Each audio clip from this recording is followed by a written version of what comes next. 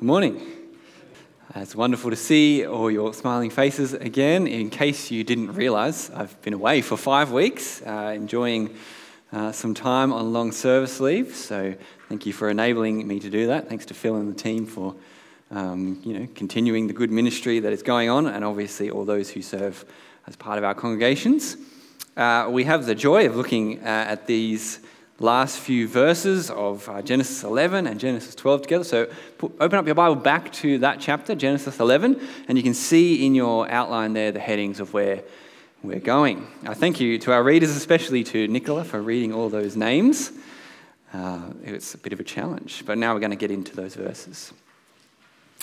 Did you know that in order to be born, you need 2 parents? Hopefully you knew that. You need 2 parents, 4 grandparents, 8 great-grandparents, 16 second great-grandparents, we'll keep it going, 32 third great-grandparents, 64 fourth great-grandparents, 128 fifth great-grandparents, 256 sixth great-grandparents, this is really hard to say, 512 seventh great-grandparents, 1,024 eighth great-grandparents, 2,048 ninth great-grandparents. For you to be born today from 12 previous generations, you need a total of at least 4,094 ancestors over about the last 400 years.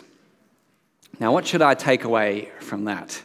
What I take away from that is this, that we should never, ever, ever complain about the genealogies that are in the book of Genesis.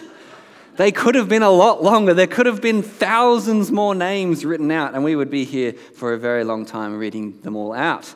So, first lesson, be thankful that Genesis is not as long as it could have been, and we'll see why that is as we go and look at our passage today.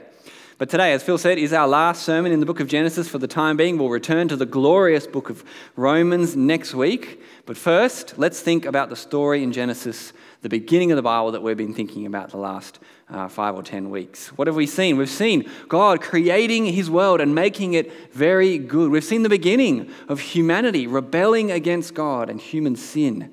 2 weeks ago, we saw it all culminate in God judging the whole world of that time. We saw Noah and the flood. The world's sin was so bad, God devastated it with a flood.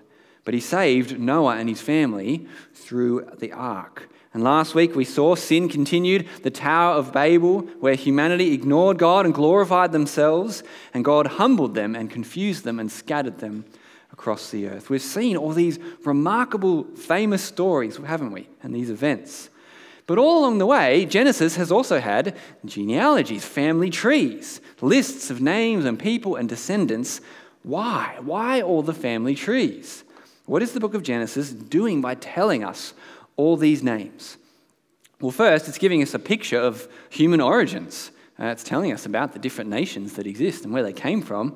But more importantly, Genesis is all about the promise that was said by God back in chapter 3, verse 15. Do you remember this promise? Adam and Eve sinned and God cursed them. And one of the curses on the serpent, on Satan, came with a promise. God said, I will put hostility between you, the serpent, and the woman, and between your seed and her seed, your descendants. He will strike your head, and you will strike his heel. See, what is God doing in the book of Genesis? He's tracing that promise of the serpent-crushing seed. Who is that seed, that descendant of Eve, who will destroy Satan and his work? So this is actually the thing that unifies the whole book of Genesis, the promise of the seed of Eve. This is the thing that joins the whole book together. That's why we have these family trees. It's why we look at each part of the story, and then in between the stories, there's these family trees, lists of names. They're looking for the one who would crush the head of the serpent, the one who defeats Satan, the tempter, the accuser, the evil one, who has oppressed humanity, who has hated God, and done so for thousands of years. So today in our passage, we see the very same thing going on. What are we dealing with in Genesis today? Well, the two things we see in our passage, you can see the headings on your outline. Number one, we see some more family trees. The family trees of Shem and Terah, which leads us to, number two, the all-important promises to Abram, or Abraham, as God changes his name to later. So first, let's get into the passage. We get into some more family trees. And again, as Phil's been saying, it's very easy for your eyes to glaze over at this point and not think that these lists of names are important. But if we take the time just to notice a few things in the passage, we start to see how important these lists are. So having said that, we're not going to delve into every single name that's on the list. But come with me, look at verse 10. Verse 10 grounds us in history. It says, these are the family records of Shem. Shem lived 100 years and fathered Arpachshad 2 years after the flood. So when is this? It's 2 years after the great flood, 2 years after God's great and terrible judgment destroyed the world, and after Noah and his family were saved and stepped safely out of the ark. What does that show us? Well, it shows us that God is faithful. At the creation, God blessed humanity and told them, be fruitful, multiply. And then he said the same thing after the flood to Noah and his family, be fruitful, multiply. And then pretty much straight afterwards, what happens? They start being fruitful and multiplying. God keeps his promise. He blesses them and keeps them, increases them. He's faithful to his word and he's generous to mankind. And this is what we see. We see this family tree at this point is kind of the bridge between, it bridges the gap between the great flood and then Abram and the great promises that God gives him. So here, Genesis, it keeps tracing, remember that line from chapter 3, the line of Eve's seed. Tracing the firstborn sons through the line of, now, Shem. So who is Shem? This is another bit where we can focus on. Shem is one of the 3 sons of Noah. So the 2 other sons of Noah now, they fade into the background, and all the focus is on Shem because it's tracing that line of the promised seed. So if you look down the family tree, it doesn't name every son and daughter who was born, the thousands of them, surely. It just names the son in each generation that gets us to the next generation, closer to the person, the family that God is concerned about. So this is just the highlights reel of Shem's family line. So it says this guy fathered that guy, and then that guy fathered the next, and we know almost nothing about all these men. But then we get Peleg in verse 18. Do you remember? His name means division. So maybe that was when the Tower of Babel happened. And further we get Serug. I like Serug. That's just my favorite name on the list. That's why I mentioned it. Serug. Feels good to say. And then down in verse 26... have a look there. It says, Terah lived 70 years and fathered Abram, Nahor, and Haran. Lots of names. But what's the difference here? See, once we get to Terah, we don't just get one son's name, we get the names of his 3 sons. And so Genesis, what it does is it breaks the pattern or it slows down the pace whenever it gets to an important point. And so it's meant to catch our attention. What's special about Terah and his 3 sons? Well, we're getting, again, closer to this seed and to more significant events as we trace the promise from chapter 3 onwards. And so now the story slows right down. It focuses on the family tree of Terah. If you look over those verses, verse 27 and on, well, we start to get more details. And we start to get little hints of things that are coming soon. Here's some examples. So look at verse 28. We learn that one of Terah's sons, Haran, dies young. And if you go back to verse 27, we get told about Lot, because soon Lot will become one of the main characters because his father Haran died young. And in verse 29, well, we learn about some of the women and the wives, because down the track, their descendants come back into the story. See, there's all these little hints of things that are yet to come in the story, that are coming later. But the most important details come in verse 30 and on. So again, have your Bible there, verse 30. First, Sarai, she's married to Abraham. She's unable to conceive. They had no kids. And we're told this just before God promises Abram, you will have many descendants. So how's that going to work? We'll have to wait and see. And then verse 31, we learn that Terah and Abram and Sarai and Lot, they make the big move from their home country in Chaldea, Babylon, in Mesopotamia, and they go to Canaan. But on the way, they stop in a place called Haran. They settle halfway, they live there for a while, but then Abraham's father, Terah, passes away, and that leaves the way for the story to solely focus on Abram. The story zooms in and slows down, focuses on Abram as he makes his way and he searches out the land of Canaan, the promised land, the land that the rest of the Bible will now focus on. So now it all focuses on the story of Abram. You see, for these last 7 chapters, to Genesis 4 to Genesis 11, just think about this, there's been heaps of generations, countless thousands of people, huge family trees. But now that we get to Abram, the story almost grinds to a complete halt. So for 7 chapters, we've had all these generations of people. But now, for the rest of Genesis, for 39 chapters, we have just 4 generations. Just 4. And it all starts with one generation, Abram. And he gets 14 chapters just focused on him and his family. So here we are at the turning point of Genesis, at the big hinge of the Bible so far. The story slows right down. Why? Because God is doing something new. God is doing something big. God is bringing in the next stage of his plans for history. He makes the next big step in his promise for a seed of Eve who would crush the serpent's head, who would destroy Satan. So now we reach Genesis 12, those all-important promises to one man, Abram. See, God, he's been in relationship with various people so far in Genesis. Adam and Eve knew him, and Noah knew him. Enoch walked with God. There were various people who called on the name of Yahweh, and God, he made promises to some of these people. And he's made covenants and agreements with a few people along the way. He promised Eve that one of her seed would crush the serpent's head. He promised Noah and all the creatures of the earth he would never use a flood to judge the earth again. He even promised Cain, the murderer, that no one would murder him. But those promises, they are different to the promises here that God makes to Abram.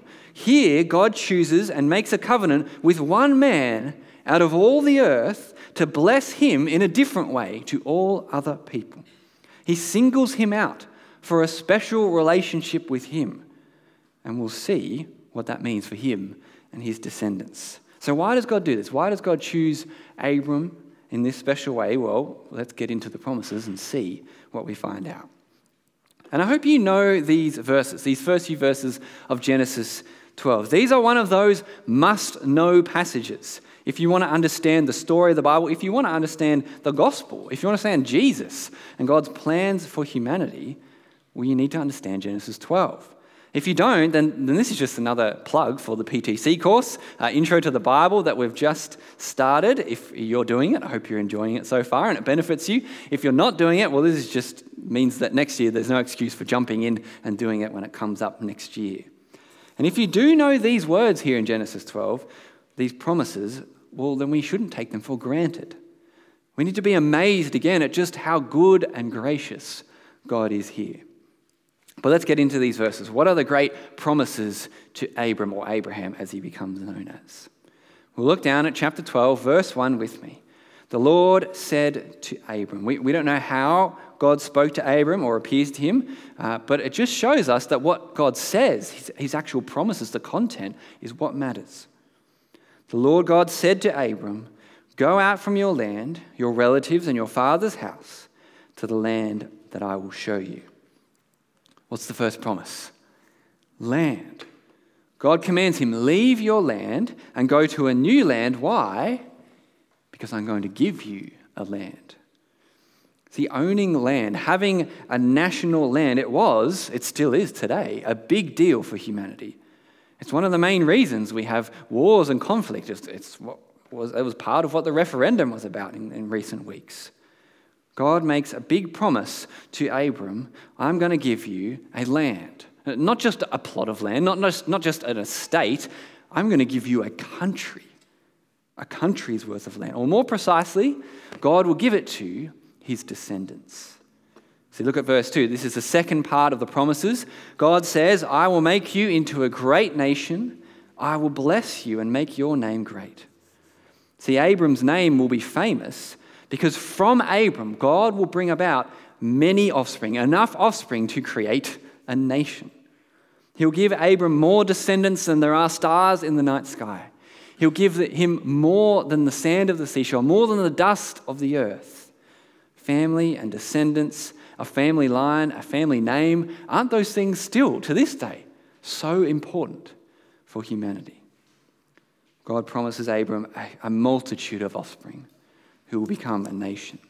But there's one more part of the promise, and there's a grand design and purpose to these promises. It's the last part of these promises. Look at verse 2 again. God says, and I will make you into a great nation. I will bless you. I will make your name great, and you will be a blessing. I will bless those who bless you. I will curse those who treat you with contempt, and all the peoples on earth will be blessed through you. You see the repeated word? Bless, blessing, blessed. The last part of the promise is blessing. What is blessing? Blessing is having God's eye of favor on you. It's his view of favor on you so that he then gives you good things, good gifts, blessings that you don't deserve, blessings that maybe other people don't have. Blessing, it's the opposite of curse. And that's most of what we've seen in Genesis so far. Since Adam and Eve sinned, God has cursed humanity and his world. He's punished them and judged them rightly for their sin.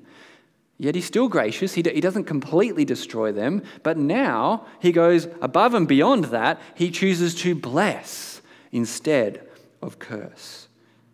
God will bless Abraham and reverse the curses of sin. He will bless Abram with a relationship with him. He commits to faithful love and ongoing love to Abram. Walking with him, he will bless Abram by meeting his needs and making him into a prosperous nation. And that blessing will flow to his descendants. So that nation that comes from Abraham, they will be blessed by God, that they live with him, they enjoy his favor, more prosperous, more blessed than the nations around them. But it doesn't even stop there, because it says, you will be a blessing, Abram.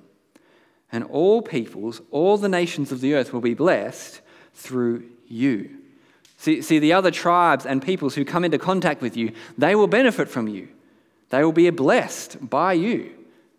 That's how my blessing works. See, the rest of Genesis and the rest of the Old Testament is the story of God fulfilling these promises of giving the nation of Israel land, of blessing Abraham's family, and then for them to bless the rest of the world. Abram has his first descendants. They turn into many descendants. God gives them the promised land in Canaan, which we just read about. God blesses those and blesses their neighbors through them. That's what we see God do in the rest of Genesis, the rest of the Old Testament. And when you stop and think about it, that really, just in and of itself, is incredible. For a random nobody from a backwater of Mesopotamia, Abram, whose wife can't have children, for him, out of the blue, to hear the voice of the one true God and creator of everything, and to have God's absolute promise and commitment to him, that he will give Abram countless descendants to become a great nation playing on the world stage, famous thousands of years later. Everyone knows the name of the nation of Israel today.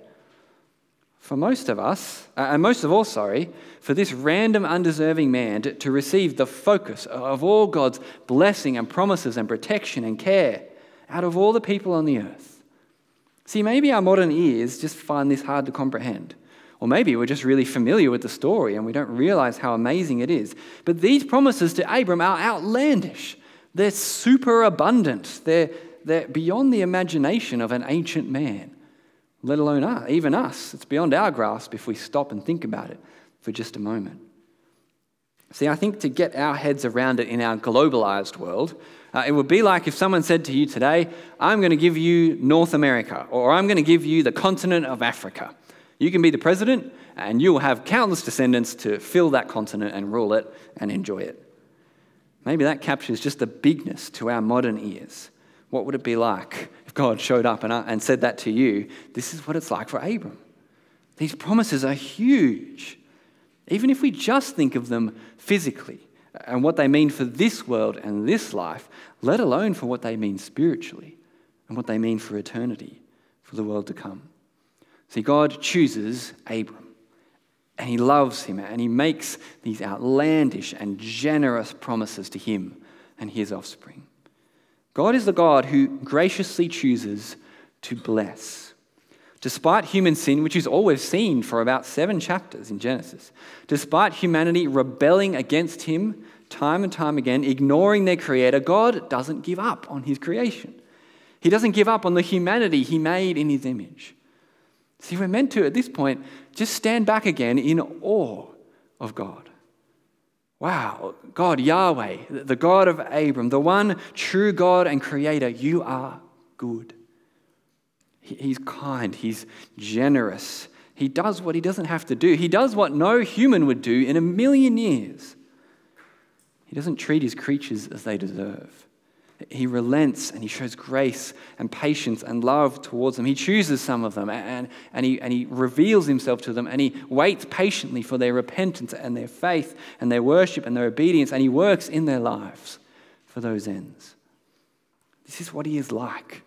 And here Genesis reveals this character of God to us. And then on go the scriptures showing us these same things. Yes, they show us his holiness and his righteousness and his fearsome wrath, but also his abounding mercy and compassion and faithful love. That's what we see when we see here God chooses one man out of all the earth to become his people, to become the nation, his treasured possession. Maybe at this point you might ask, well, why does God do this? Or why does he do it like this? Why does he choose Abram? Let's bring it together with a few thoughts as we wrap up this part of Genesis. See, why does he preserve the line of Shem and Terah and then choose Abram and make these promises to him and his descendants? Was it because he liked Abram a bit more than everyone else? No. It was nothing good in him.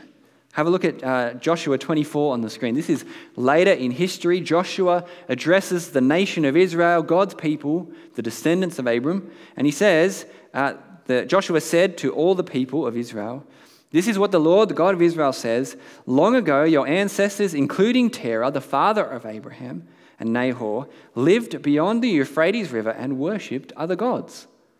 They were sinners. They were pagans.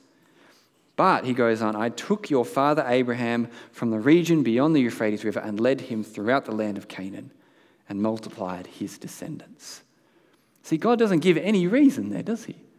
Other than he wanted to. God didn't choose Abram because there was anything good in him. His family was an idol worshipper. He would have been too.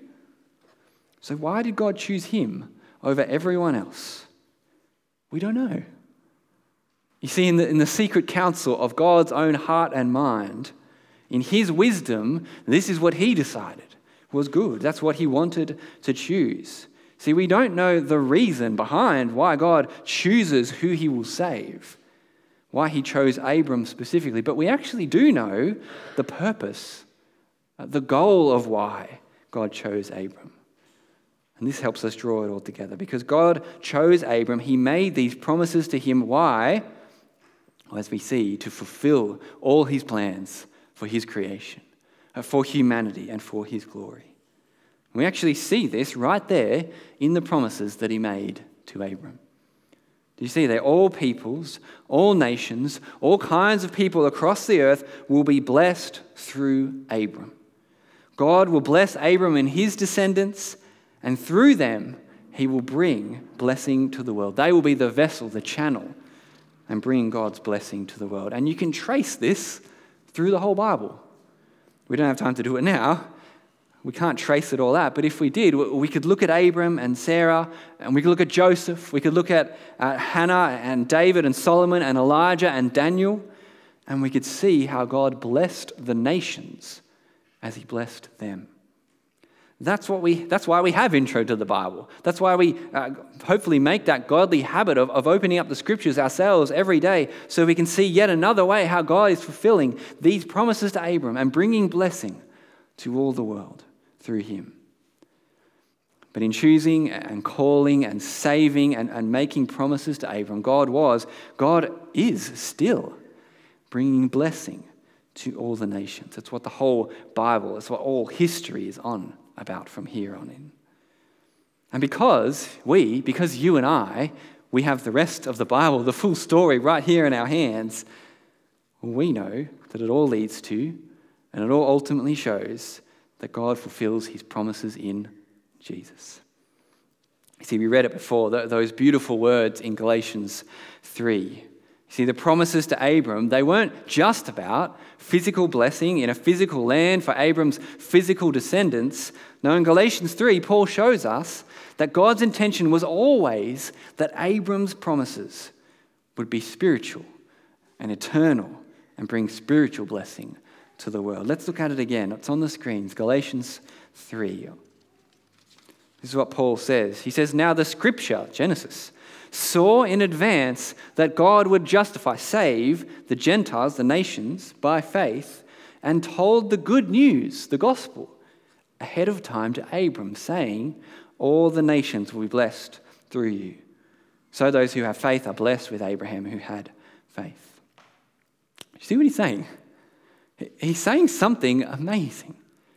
He's saying that this promise God made to Abram back here in Genesis 12, that all nations will be blessed through you, this is actually God announcing the gospel of Jesus Christ ahead of time. See, when God spoke those words to Abram, what he ultimately had in mind was the good news of Jesus. That's how he was going to bring the blessing of Abraham to all the nations. And how did God do it? How did he bless the world through Abraham? Because he sent the great descendant of Abram, his son, the Lord Jesus. Jesus of Nazareth, from Israel's tribe of Judah, the Christ, the Messiah, the King promised in the line of David. All of those pictures and family trees in the Old Testament come together and center on him, Jesus. God sent him to live, die, rise again, to bless the world by fulfilling the promises to Abram. Paul explains it later in Galatians 3. Have a look at the screens. How is the world blessed through Abraham and his promises? He says, Christ has redeemed us from the curse, the punishment of God's law, by becoming a curse for us. He hung on the cross. Because it is written, everyone who is hung on a tree is cursed. The purpose, God's purpose, was that the blessing of Abraham would come to the Gentiles, the nations, by Jesus Christ, so that we could receive the promised Spirit through faith. See, through the cross of Christ, through faith in him, we have the blessing promised to Abraham. We have God's blessing given to us through Abraham. Through his great descendant, the Lord Jesus. Through him, we are blessed, forgiven, saved, given eternal life, every spiritual blessing in Christ. It all comes together in Jesus. Every promise of Abram is fulfilled. The world is blessed as the gospel goes out and people turn in faith to the Lord Jesus. That was God's intention. All that is contained in those simple words we read in Genesis 12. And so our response is wonder, amazement, giving the glory to God, who is wise but God, to plan, to imagine, to enact, to fulfill these promises of salvation and blessing to all the world, to fulfill it all by sending his son to die and rise and pour out blessing and eternal life on anyone who turns to him. Turn to faith in Jesus, and you know all God's blessing. God's blessing through Abram promised thousands of years ago, and you get to rejoice that you are caught up in all of those plans and promises and their fulfillment. But there's another reason, praise God, as if that's not good enough, there's another reason that God chooses Abram here. And it goes back even further than Genesis 12. This is what we're going to finish with. See, why did God choose Abram and make these promises here? Well, the answer is because of the promise that Eve's seed would crush the serpent's head. See, it's back in chapter 3, verse 15, that these verses exist.